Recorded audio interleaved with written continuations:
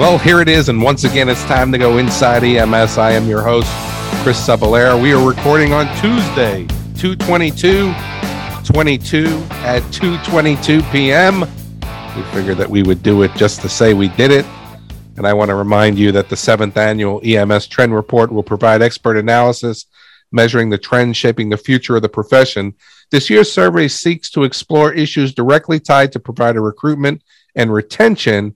Also, we want to look at physical and emotional safety factors and management support. Look for the link in the show notes, or you can visit ems1.com/2022-trend-survey with a backslash. Here's a man that always represents the backslash, my good friend, the one we call Kelly Grayson. Kelly Grayson. I think I'm more of an ellipsis than a backslash. You think so? Yeah. I'm an ellipsis. Maybe a semicolon sometimes, but rarely a backslash. I would have said a real true exclamation point. There you go. Now I'm flattered. Now, yeah. I'm flattered in the punctuation, in the punctuational sense. The way I've looked over the past few years, I'm kind of an ampersand or an at sign because I'm nice and round. Yeah. Oh, how are you doing, man? Good week. It's been good. Been good for me as well. So we're handling some business. Actually, talking before we recorded, you actually saw the Spider-Man movie. Do you want to give us your Siskel and Ebert 2 thumbs up review on the movie? 2 thumbs up. I would, I look more like Roger Ebert than I do with, Roger Ebert pre-cancer and surgery. But yeah, 2 thumbs up. I'll give 2 thumbs up for Siskel too. So that makes 4 thumbs up. It's an awesome movie. What's good about this whole thing is the ability you have to count. So I think that worked out really well as too. But I haven't seen it yet myself, the Spider-Man movie. Everybody's talking about it. I do want to be able to check it out. I've kind of been waiting for some of these movies to stream. Getting to the movies. I got to tell you, I miss going to the movies, man. I enjoyed going to the movies. Yeah, I do too. All right. Well, yeah, I missed it a lot. You can enjoy a movie from your own home, but the experience, it's just not the same. Going out and eating some overpriced popcorn and goobers and Raisinets and enjoying a movie theater. What we like, Katie Beth and Nancy and I like, is going to the movie bistros. Have you ever been in one of those where they bring you drinks and food? Yep, sure have. And yeah, those are pretty awesome. Yeah, there was a place in Fort Worth, Texas, that was a dinner place too. So you could actually have dinner and then go to the movie when you're. Yeah, same here. They have one in Lake Charles. So, well, very cool. So if you got special things going on with movies in your place, let us know what kind of things, because they're doing different things now. And they're trying to entice people back into the theater, right? So we may have to see some of those different things that are going on. But let's get to the topic at hand. We try to kind of keep things as fresh as we can. Every so often, we do like to talk about the news. It seems that the listeners miss our take on the top news stories. And we kind of moved away from it. We used to do that pretty often, and now we get to it a couple times, once or so every other month. But today's the day, Kelly, that we're going to look at the news stories that are kicking off this week inside EMS, and I'm going to give you the first story to talk about. There's 3 towns in New York and Massachusetts are looking at creating a joint EMS agency, and I found this interesting because it's 2 states who are residents of which are trying to form a EMS council between the 2 states. This is in upstate New York. The Northern Catskills EMS Council is the proposed name of the new council. It's 3 towns in northern Delaware County in Oneonta, New York. EMS has been lacking, and they're looking to pool their resources and form a regional EMS council. But I don't know how EMS councils work when it's 2 states involved. I mean, there are different regulatory issues and that sort of thing, man. But I found it kind of interesting. Stanford Fire Department members and EMS providers and residents have moved to form this new EMS council up there. I think that it's a good thing, right? I mean, when you start to think about this from the standpoint of EMS, there are a lot of EMS agencies, specifically private agencies, that operate in different states, right? Yeah. And I Yeah. think that that's really cool. Now, one of the things that has to happen in the sense of these states coming together to develop their own EMS agency is one of the things that I would recommend first and foremost is take the ego out of this process. Yeah. When you talk about it from the standpoint, you said it very well, what protocols and, regulations and those types of things. Well, if you really want to get this done, some rules and laws have to change. And, you and I have been on this kick, for the past couple weeks in the topics that have come up where we talk about response times and where we talk about RFPs and where we talk about different delivery models and where we think about the EMS shortage. This is a great time, Kelly, to start to think about some of the things that have to happen inside our career field that we are now taking a different approach to what EMS is going to look like. So I say, taking a page out of the Kelly Grayson colloquialism, good on these states for trying something new and trying to get it done. Now, we just hope that when people are sitting around the table, they do everything there is that they can do in their powers, individual powers, to make this endeavor work. Because we need to see some of these role models happening inside the United States, because there are going to be other states, there are going to be other cities, there are going to be other counties that need to look at this type of model to sustain for the future. And we need lessons from people who are going to be successful on it. So I say cheers to these people.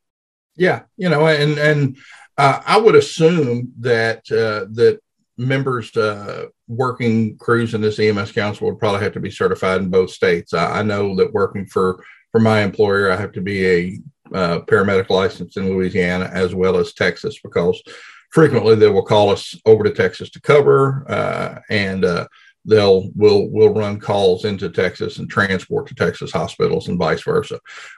So I would assume that they'll be, dual registered or dual certified in both those states.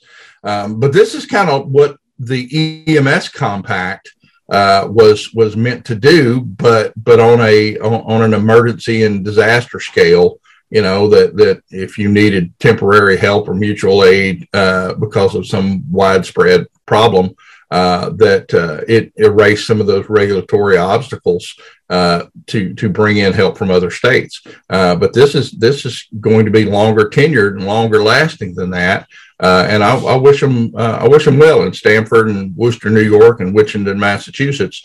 Hope these guys, their new EMS council takes off and runs well. So mine goes to safety. In this process where we think about it, we're starting to see a lot of things happen from a safety standpoint. And my story comes out of Maryland, where a Maryland man allegedly assaults providers, steals the rig, and leads police on a chase. Kelly, 15 years ago, 20 years ago, this was unheard of. But it seems that more and more people are jumping into ambulances and, at the hospitals where they're unlocked and they're running. We keep them running, right? Maybe that's something we shouldn't do. And people are now getting into the ambulances and they're stealing them. In this particular case, in Montgomery County, Maryland, the patient was being transported to the hospital in a private ambulance. And then that patient allegedly attacked the EMS providers and stole their ambulances. And remember, I don't know who these paramedics were, and I hope that they're okay, or the EMS providers. I don't know if they were paramedics, but I hope that they're okay. But, is it, give me your rig and get out? Is it, I'm going to beat the heck out of you? I got to tell you what, I mean, in my ambulance, somebody wants my ambulance, they want my stuff, here you go. It's not worth it. Here you go, have it. Exactly. You'll have it. Here's the key to the narc box. I don't know if I give them that. I'm going to hold on to that for as long as possible. But, but we got to be able to think about the things that we got to do to keep ourselves safe. But it's a shame that we have to talk about this. And I hope that the crews over there in Montgomery County, Maryland are okay. They did catch the individual. He has been charged. And, one of the things that the article says is the EMS providers, you put the EMS providers in a headlock and punch them repeatedly. I don't care who you are. You take a few shots to the head, a few shots to the face, have at it, man. Take the ambulance. But it worries me that as an EMS leader, that I have to now take extra steps of precaution to ensure that my employees get home safe at the end of their shift. And I hate reading stories like this. Yeah, I do too. And you can set your watch by it in my area. Whenever a story like this hits the news, there will be a memo to all employees sent out. Lock your rigs. Don't leave your rigs unlocked, even for a minute when you're outside of them, because for that very thing. We've had it happen at our agency. Thankfully, not in my area, but close by, where someone hops in a rig and that's unlocked, or assaults a crew member and manages to get in the rig somehow and lead the police on a merry chase. It seems like it's happening a lot. One of the things that Acadian has done is install keypads on every single one of their rigs.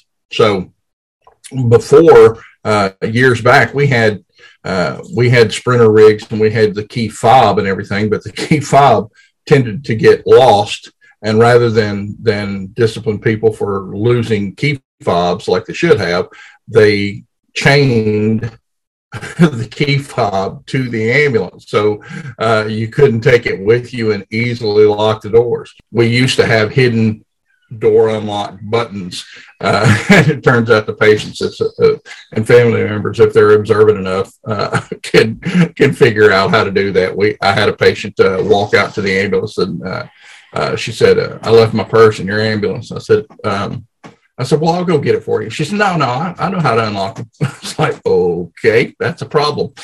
But but for the grace of God, go I, man. I don't want to have that on my record. There's enough black marks there already to let a patient steal the ambulance. Well, my next story is about an elder abuse suspect attacking a paramedic and kicking them in the chest. This comes from Petaluma, California. Petaluma Fire Department responders were called to evaluate the patient after he was arrested for battery of an elderly person. This is a 40-year-old man arrested on suspicion of elder abuse, resisting arrest and battery on protected persons and probation violations. He sounds like a wonderful human being, doesn't he? We meet the nicest people in our line of work. And he's in custody at the Sonoma County Jail in Santa Rosa in lieu of $50,000 bail. What strikes me is the dadgum bail is too low. If you abuse an elderly person and you strike a public safety professional or ambulance provider, they ought to put you under the jail and make sure that you serve out your time, or make the bail so onerous as to not be a joke. This is something I'm kind of passionate about. And I think any EMS provider has had that moment where they've looked at someone who was had been committing domestic or child abuse or elder abuse or something, and everything in you screams to exact a little retribution to give them a taste of their own medicine, but you can't do that. But man, abusing an elderly patient and then fighting with me about it would have the beast rattling the bars of his cage, anxious to get out. So glad the guy's in jail, but man, we face this kind of thing a lot. Not just people assaulting us, but people who richly deserve some sort of justice for what they've done to other people assaulting us. It's one of the things that we're going to come across, as you mentioned. I mean, we run across all types in this business. And, if people are going to, assault the elderly, assault women, assault children, these are some really serious people, man. And we've got to be able to know that as we talk about this challenge with the ambulance being stolen, we are coming up against people that are more and more brazen in wanting to fight and shoot the police, and who want to assault and eventually shoot and kill paramedics and EMTs. And we knock on wood that hasn't happened. There's been a couple instances where paramedics were shot and killed, and fire-based paramedics and EMTs. There was a couple Christmases ago, if I recall, fire-based EMS providers that were lured in with a fire that were shot. And but I gotta tell you, man, it's crazy time, right? And you and I have talked about weapons, and you and I have talked about body armor. And you and I have talked about all these things that we never had to consider. And it really is an eye-opening experience to think about where EMS is going, the challenges that we have in our field, and how are we going to deal with them. Again, my responsibility as an EMS leader is to make sure my people get home. And they're not going to get home if they're coming up against people that are wanting to hurt them. Yeah. So what have you got for us? So there was an article that I enjoyed reading that was written by our friend Tim Nowak. And his article was 3 ways you're losing EMS providers and how to stop the revolving door. This is really a crazy time, man, right? When we talk about recruitment and retention. And we've got to be able to now think about these challenges, right? But one of the biggest issues, and I think you say it really, really well, you know, how people will stay for bad pay with good leadership, or they'll stay with good pay with poor leadership, but they won't stay for both. But one of the things that we have to realize is that there is an EMS shortage. But I would like to know, how much of an EMS shortage do we have in agencies that have poor leadership?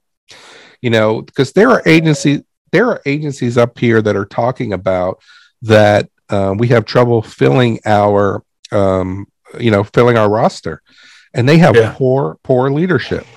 And you know, there are other agencies here in the same area that are fully stocked with a waiting list because people want to become part of that system. So is it truly a paramedic shortage issue, an EMT shortage issue, or is it, I'm just not going to work for that toxic organization?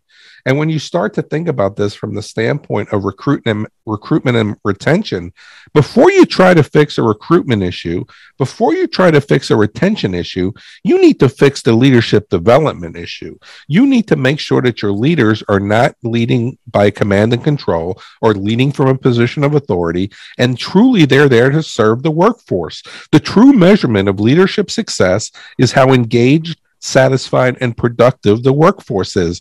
Everything else is just extra gravy. And if my success is based on the engagement of the paramedics and EMTs, their satisfaction and their productivity, that's got to be my number one responsibility. And in a lot of EMS agencies that I talk to, a lot of the EMS agencies that I work with, and to be honest with you, Kelly, a lot of the organizations outside of EMS that I work with, they have a leadership issue because people think that the workforce is there for them instead of the leaders being there for the workforce. So it was a really great article that Tim wrote. Go ahead and give it a read. He gives you 3 tips, and I think that was really helpful. Yeah, Tim makes some excellent points in there, and my perspective on it is with the current recruiting and retention crisis that EMS is undergoing, it's 2 things really stand out to me. Number one, pay incentives have increased in a lot of places dramatically, which tells me that, okay, suddenly Medicare fee schedule hasn't changed, but suddenly you're somehow able to pony up more money to keep people. So there are some agencies out there that have to keep meat in the seat, have actually started loosening up their purse strings a little bit and paying people closer to what they're worth, which tells me they could have been doing this all along, but had to be faced with a major crisis to pony up the money and pay their crews what they're worth. And I still don't think they're paid what they're worth in many cases. But the other thing that strikes me is even that's not working. Even that's not working. There are places paying incentives and increasing pay, and that works well. It worked well in my agency, but we're also led well, and our local management team is very proactive, and they take good care of the crews and whatnot, and that makes a huge difference. But that money alone, especially for our younger workforce, our millennials and our Gen Zs, that money alone is not sufficient carrot to get them to come work there. And they, it would seem that some EMS agencies and their leadership, for lack of a better word, their management is more like it, still haven't clued in that culture and how you treat people makes the biggest difference, far beyond just pay. You know, I got to agree with you 100%. And the pay issue isn't going to fix itself. I mean, because the Yeah. realization is, our dependency on CMS is we get what we get. We send a Yeah. $1,500 ambulance bill out the door. We get 420 some odd dollars in reimbursement. That's how we have to base our operational budgets on how many calls do we think we're going to run, and what the reimbursement is going to be based on that run volume of $427 or whatever the number is now. Yeah. And until we find an alternative revenue stream, and hopefully community paramedicine is going to do that, or CMS gets Mm-hmm. a little bit of gratitude and starts paying for a little bit more, which they won't. And the reason that they won't is because they've been paying us this fee schedule for decades. And why do I want to pay more when they're getting the work done for this? So the pay is always going to be an issue, and it has nothing to do with if I get a degree. It has nothing to do with if all those things, right? So we have to be able to just know that our income is fixed. It's almost like we're retirees. It's almost like we're on a fixed income, because we only get the income of the calls that we run. There's no magic bullet out there. There's no magic carpet out there to say, let's go ahead and get CMS to pay us $1,000 a call, because that's just not going to happen. I could tell you, man, this new ET3 thing, people think that this is going to be the end all be all to get more reimbursement. I got to tell you, I sit on some of these committees that are going on, and I'm hearing that it's not going very well. I'm hearing that people aren't jumping into the program. I'm hearing that they're not transporting as many people as they thought they were. And one of the things that I keep bringing up is the fact of this has got to work. If this doesn't work, CMS isn't going to say, let's do this again, right? So, pay is what the pay is now, right? And unless you get a tax base where there's going to be, more and more tax money coming in based on the percentage of valuation of homes, we're stuck with what we get. And we just keep talking about pay more, pay more. It's not that we don't want to pay more. It's that we can pay more. And that's where the challenge is. Well, my last story that struck my interest was this one about the 3G network shutting down. That could affect firearm. The 3G network shutdown planned by T-Mobile and Verizon that could adversely affect a number of fire alarms and medical alert systems that operate on the old 3G network. T-Mobile is supposed to be shutting down its 3G network by summer, and Verizon is slated for December. And they're moving to their 5G network, which is problematic in and of itself, because there have been major news stories about how the airline industry is afraid of how the 5G network will affect its communications and navigation systems. And they've sought legal relief on that and injunctions to block implementation and stand up of the 5G network because that it poses a safety issue according to the airlines. So, communications in our country, cellular communications in our country is kind of effed up, man. It's all I have out where I live is 3G, and not even that. Heck, I have to augment my cellular plan when I'm at home with our internet, and we're not going to get 5G out here anytime soon. But wouldn't it be a kick in the pants if fire alarms and medical alert alarms and that sort of thing got shut down when they sunset this 3G network? It's going to affect EMS disproportionately bad. Yeah, and there's been a lot of issues about this even with the airports, right? So it's another thing. But I'm glad you brought up the story, because that was one of the stories that I was looking at as well that I didn't pick. But it's a big story, and it's one thing that all EMS leaders, all fire-based leaders have to keep a tab on, because it's something that we rely on for our communication. And, supposedly the 5G network is going to make a big difference. I think, it's one of the things that everything has to evolve, right? I mean, I think we have a good network now. But we see what happens, and we just make sure that we do the right things, and we make the decisions that we need to make based on the needs of our organization. That's what comes first. But good week, Kelly, of news. And it's about time that we do the thing that you do to get us up on out of here. Yeah, so guys, you've heard what we think. We'd like to hear what you think. What stories are in the news today that you think we need to investigate and expound upon, or just bloviate, for that matter?